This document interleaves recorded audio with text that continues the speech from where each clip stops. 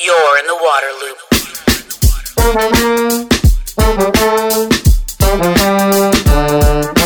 Waterloop. Welcome to Waterloop. This is Travis. I'm here with Apryl Boyle, the founder and CEO of Porto Shark. How are you doing, Apryl? I'm doing great, Travis. Thank you, and thanks for having me on. Yeah, very excited. I'm always happy to talk about sharks. They're amazing creatures. So you founded Porto Shark. What is that? Well, it started as a pet project, if you will. Around 2013, there were a lot of sightings at my surf break, El Porto. There's a lot of young of the year sharks that come through the Santa Monica Bay area.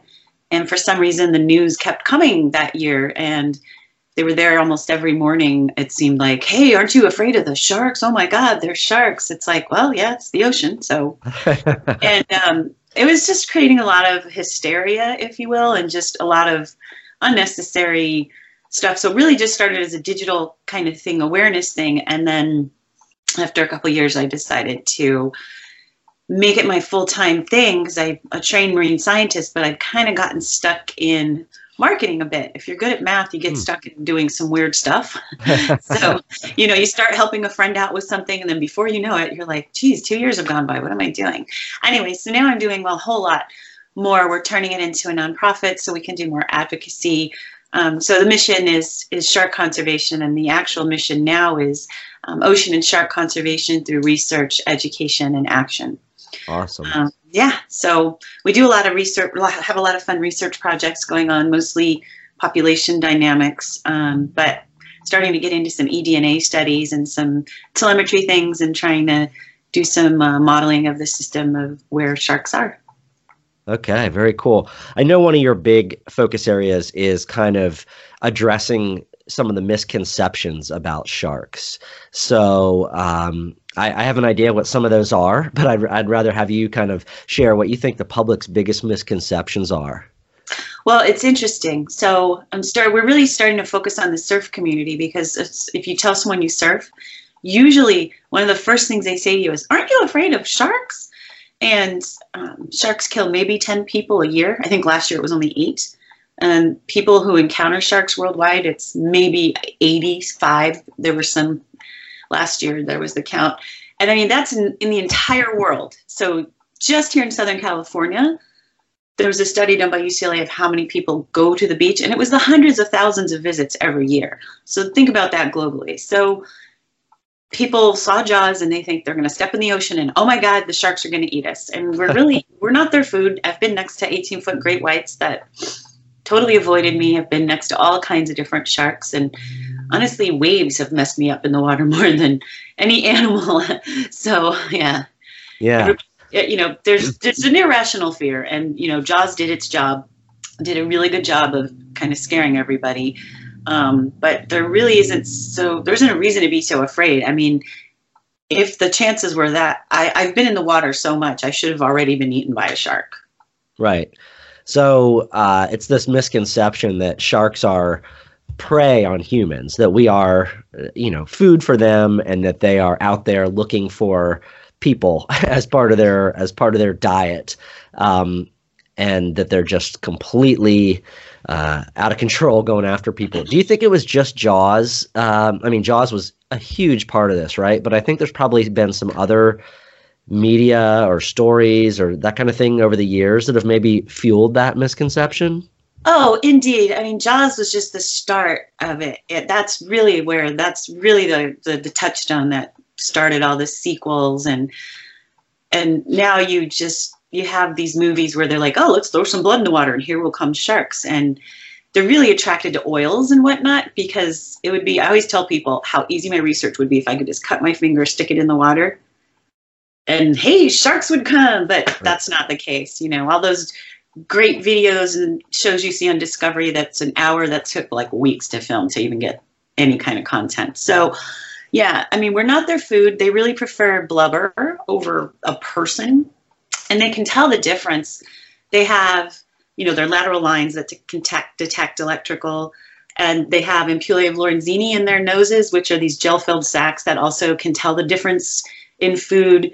I mean, attacks do happen, and I don't want to minimize, if somebody got bit by a shark, because that is pretty devastating, since that test bite that's, oh, you're not my food, that can be lethal. So Sure. it is unfortunate, and it is something that happens a few times a year, but the frequency is just really low. You're more likely to die on your way to the beach in a car accident.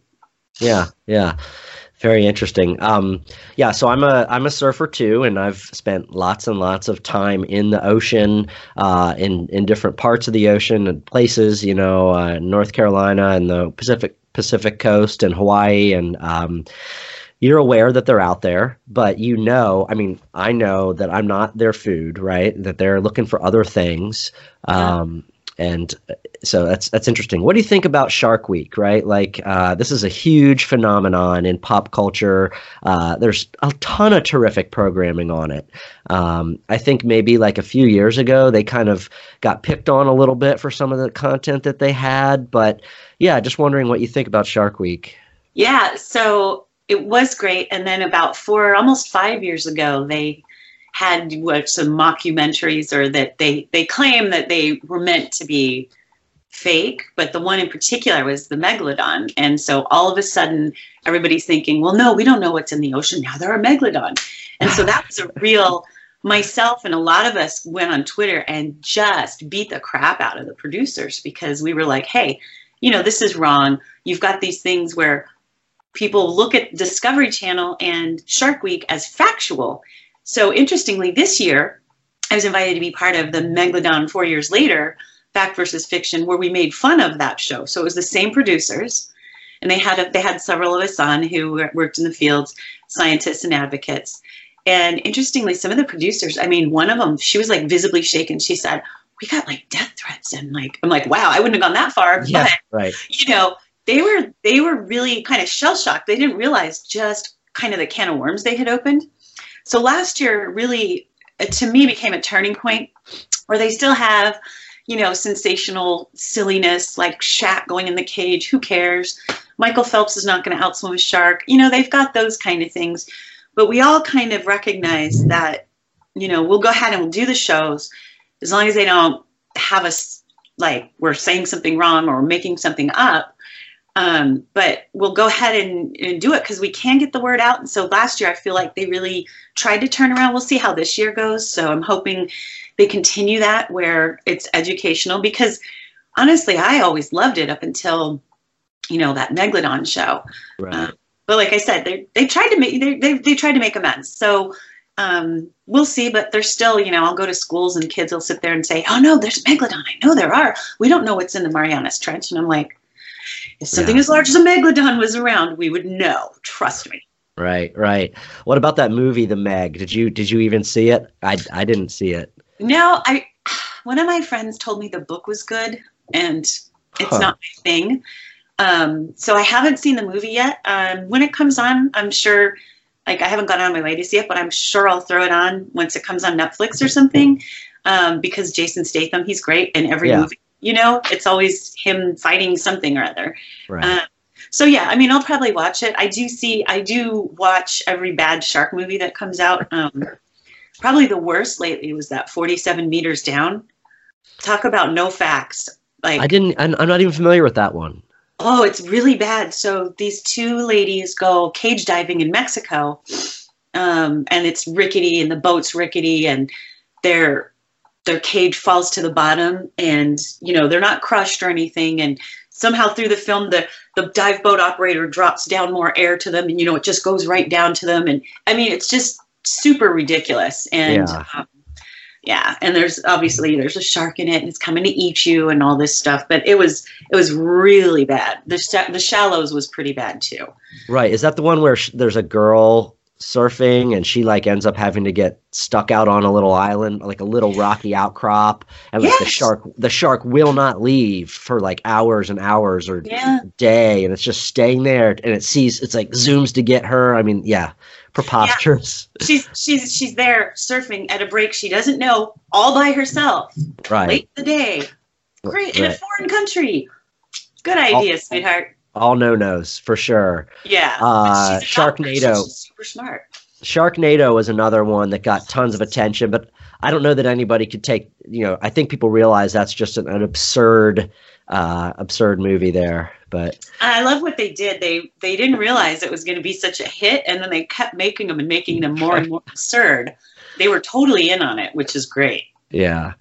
All right, shifting back to serious stuff, even though it's fun to talk about all that. So, this advocacy is really is big for you. And could you talk about why sharks are so important? Yeah, I don't think people realize how important sharks are to the ocean. Really, they're a top predator. So if you remove a top predator from an environment, the whole ecosystem completely changes and or collapses. You only need to look at when they eradicated wolves from Yellowstone in the early 1900s. What happened there was trophic downgrading, which is what would happen if you removed sharks, where all the elk ate up all the food, and it made the land so unstable because they ate up all the plants. And then they reintroduced the wolves, and guess what? The ecosystem's better again. But we don't have that chance with sharks. In fact, a report came out that even more are closer to being extinct than we realize. Like now the short-fin mako is in really low numbers. Great whites, of course, are always protected, but we're losing our big predatory sharks. And when you take a top predator out of the environment, other stuff kind of thrives. So sharks keep the sick and the injured, and they keep the populations in check. Well, if you let all those plant eaters keep eating up all the plants, pretty soon you're going to completely change the ocean environment, and it's not for the better. So you don't want to ever remove a top predator like that. And we've seen where they've overfished sharks in one area and another one has moved in. So we're already changing different ocean environments. Yeah.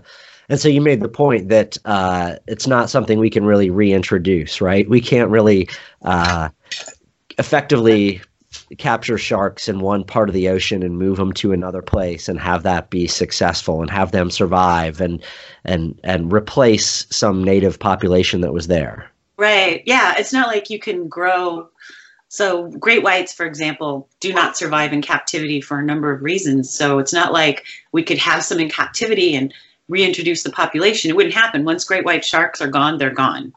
There's no reintroducing them or trying to breed them in any way. They've tried, and it just doesn't work. There's certain animals that just aren't captive, and they won't ever be. Yeah. And so the short fin mako, that's the fastest shark, right? Right. They can get into bursts of, it depends on who you read it from. Somewhere around 45 miles an hour, some say 60 miles an hour. I haven't clocked one myself, but I just read the other reports, Yeah. But yeah, they are the fastest. Yeah, I think they might be my favorite just for that reason. So, what's your favorite shark? Great white, of course. Yeah. Okay. Yeah. Just because they're so amazing in their size and predatory power and just their majestic kind of sharks, huh? Yeah, they really are. When you're next to them, like they're really big ones. They're just so graceful, and they have their beautiful blue eyes. By the way, they're not black like doll eyes. Great white sharks have blue eyes, and they're just gorgeous. And they swim by you, and they're just super graceful. And even though they're big and they're displacing a lot of water, you still barely feel them. And then they just come up out of nowhere, and before you know it, there's 3 or 4, and they're just really beautiful. And they all kind of, all animals have different personalities, just like people. Some people are mean, some animals are mean, some are nice. So it's interesting to see the different personalities and the different types of sharks. Yeah. My oldest son is kind of into this stuff, so he would want me to mention that his favorite shark is the bull shark. He thinks it's really cool how they can go up into fresh waterways and all that kind of stuff. So yeah, a fun shark. So I guess changing the public's opinion is really important so that there's more of a mindset of protecting sharks, right? But what are the big threats to them? It's this actual fishing for sharks and finning for sharks. Yeah, so we lose almost 100 million every year in bycatch, in culling, in finning. So Western Australia, for example, every summer, and they have since the 1930s, in fact, they get out there and they put out their drum lines and their nets, and they actively kill mature sharks, which reproductively mature sharks, they take a long time to get to that, and they reproduce infrequently, and they have very few that they give birth to. So it really, their population, they believe, there's 60% fewer larger predatory sharks around Australia in the last, it's been since the 1930s, 1940s. Whether or not culling is the only reason, probably not, because, climate change, warming oceans, ocean acidification, kind of a lot of pressures that are all human-made. And they're putting all these pressures on sharks and the whole ocean.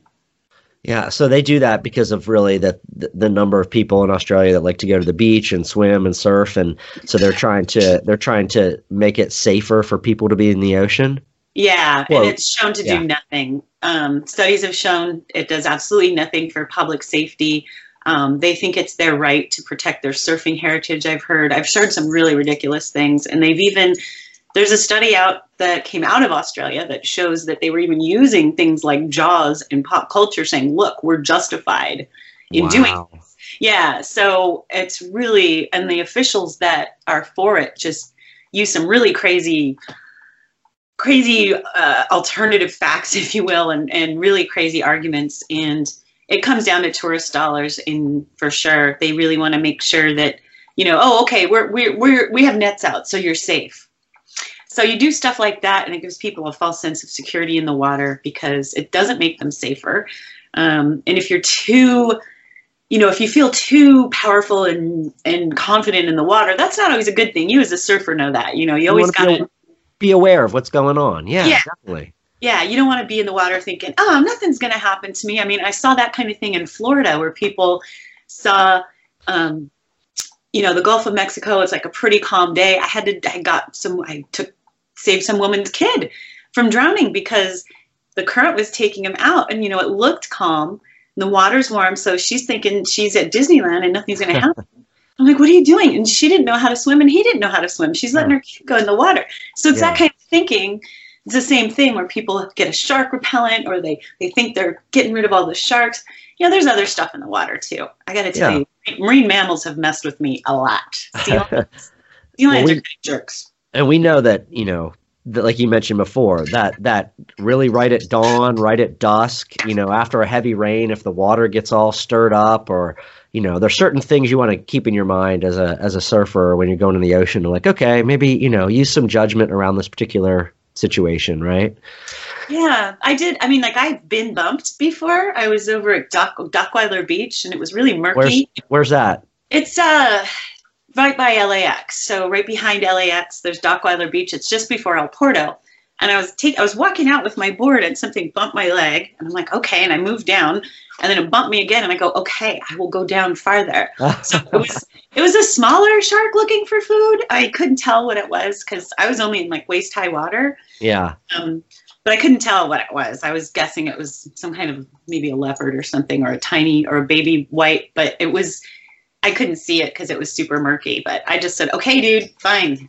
This is your beach. I'll give you some space. I will. Right.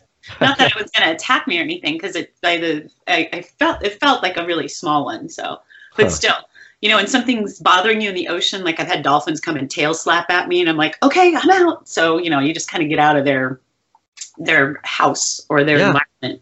Sure, we're in their house at that point. Yeah.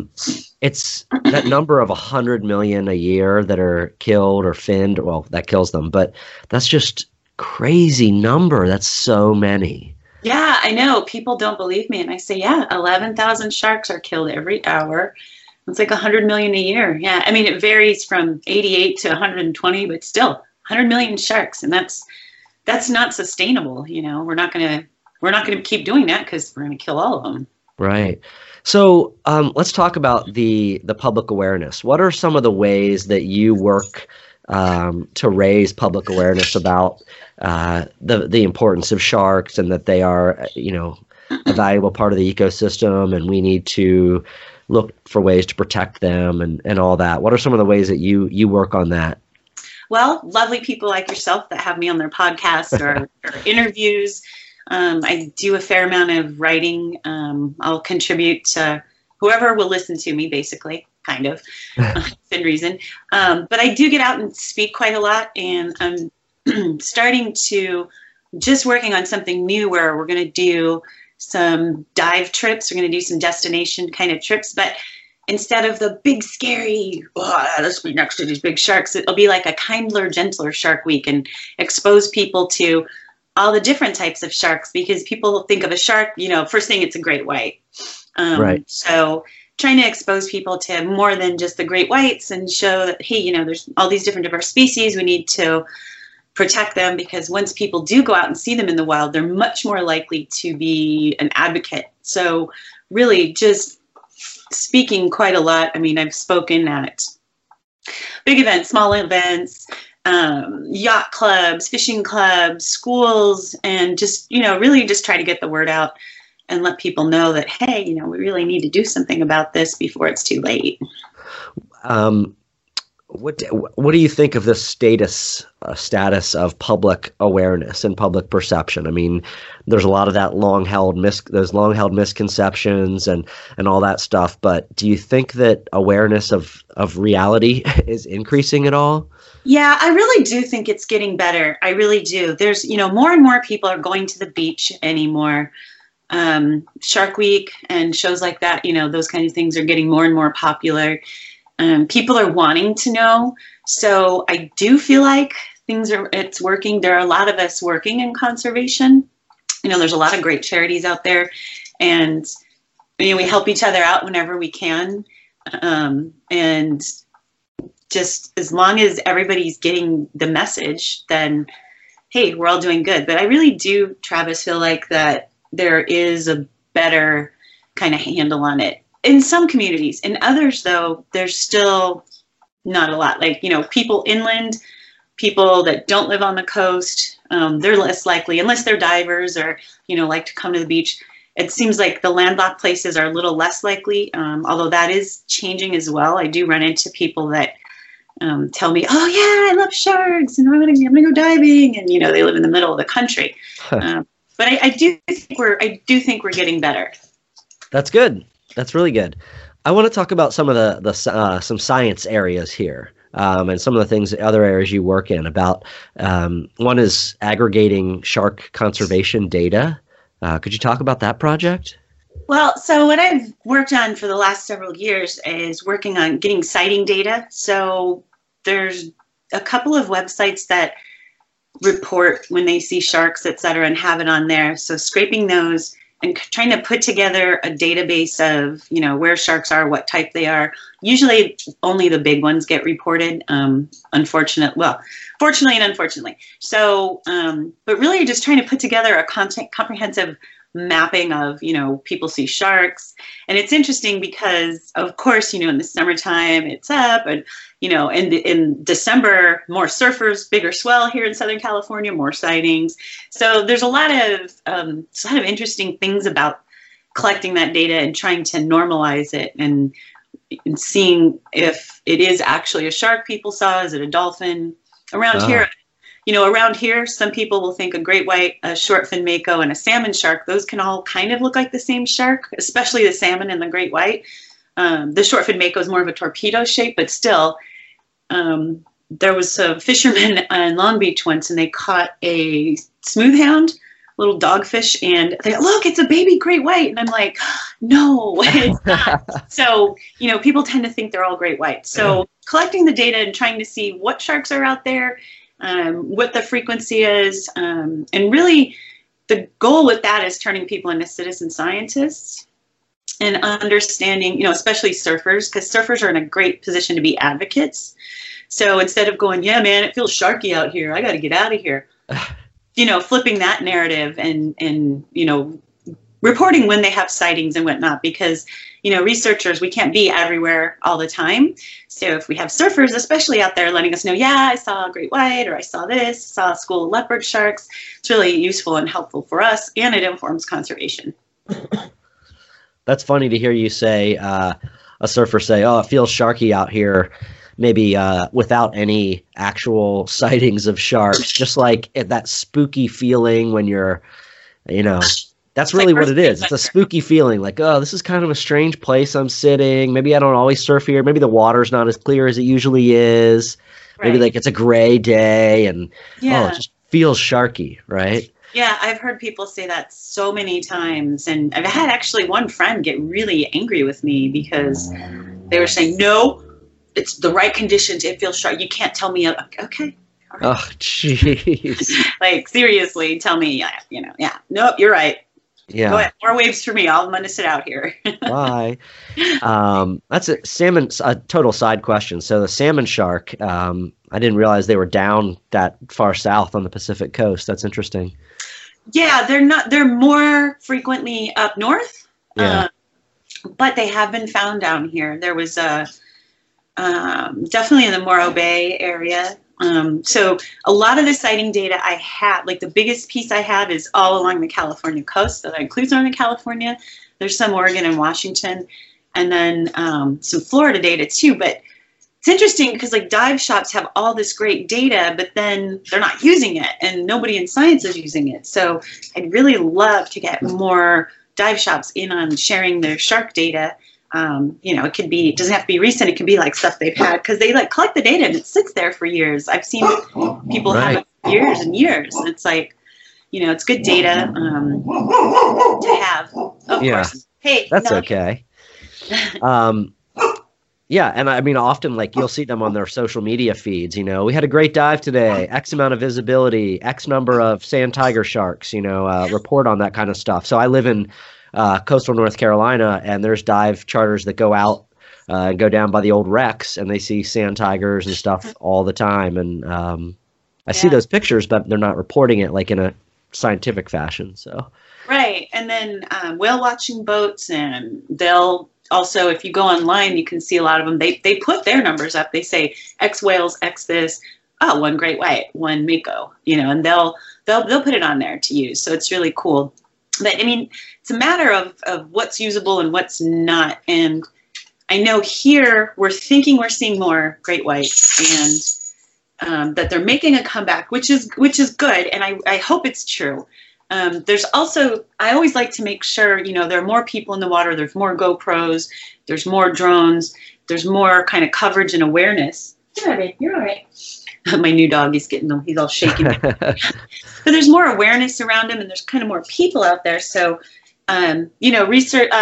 Some really respected researchers are telling me that indeed the populations are growing. So I'm hoping that is the case, and it's not something we need to worry about as far as surfing in the water, because again, not their food. We're not their food, sure.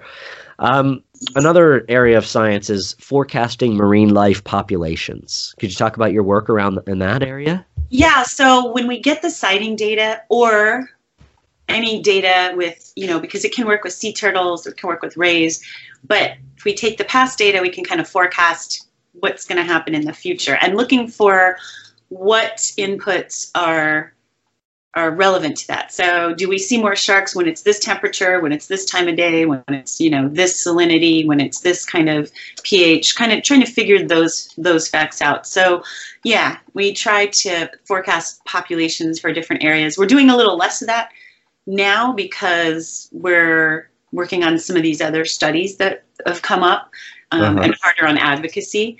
But my master's was in all biostats, and so I absolutely love forecasting things, and I'm really quite skilled at it. So like I said, if you're really good at numbers, you can get in trouble sometimes. You'll get roped into some interesting things helping friends out, and then you're like, why am I doing this stuff?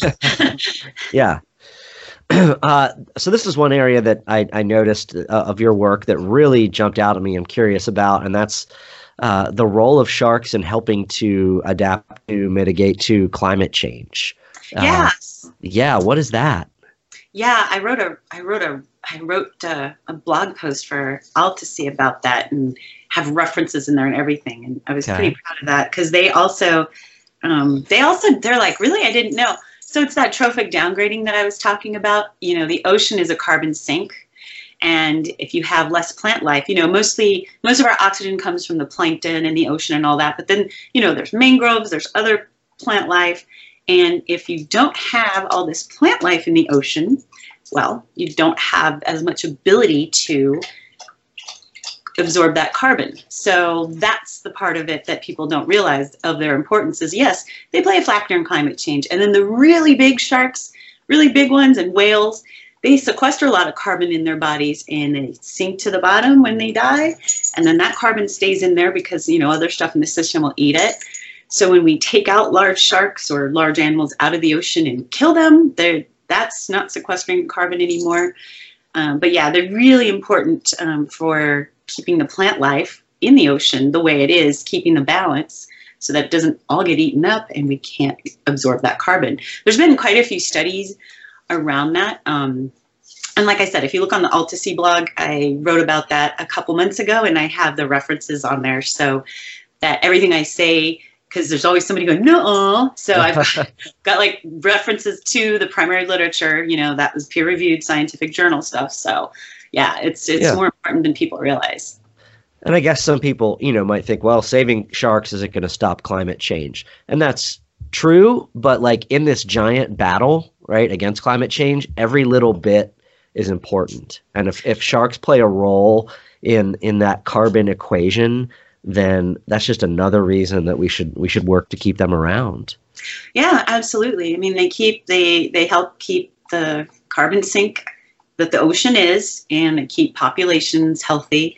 You get rid of a shark, that's kind of, and I don't know this to be 100% fact, but at Reunion Island, where there's been a few deaths. Yeah. One of the hypotheses put forward was because one certain shark had been overfished and they were out of there and a different shark had moved in there. So and I have to, again, look up the sources for that and see if there's been further study, which I'm sure there is. I know that they're trying out a shark safe barrier there that is magnetic and doesn't harm anything.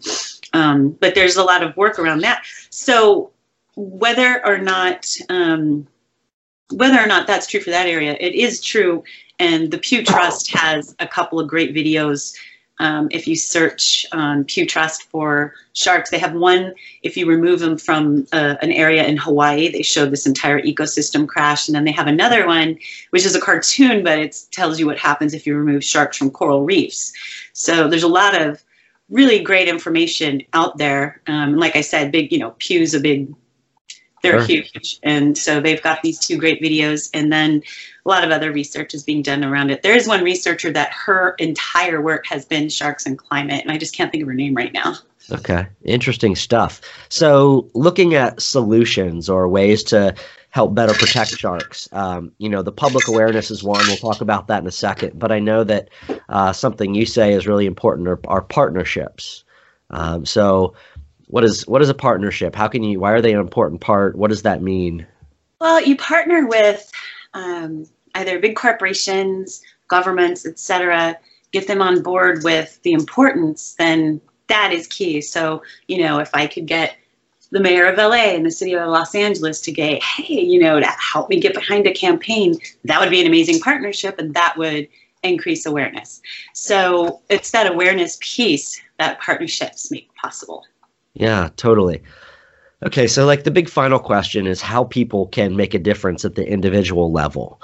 One person, it's daunting to think of saving the world when you're just one person, right?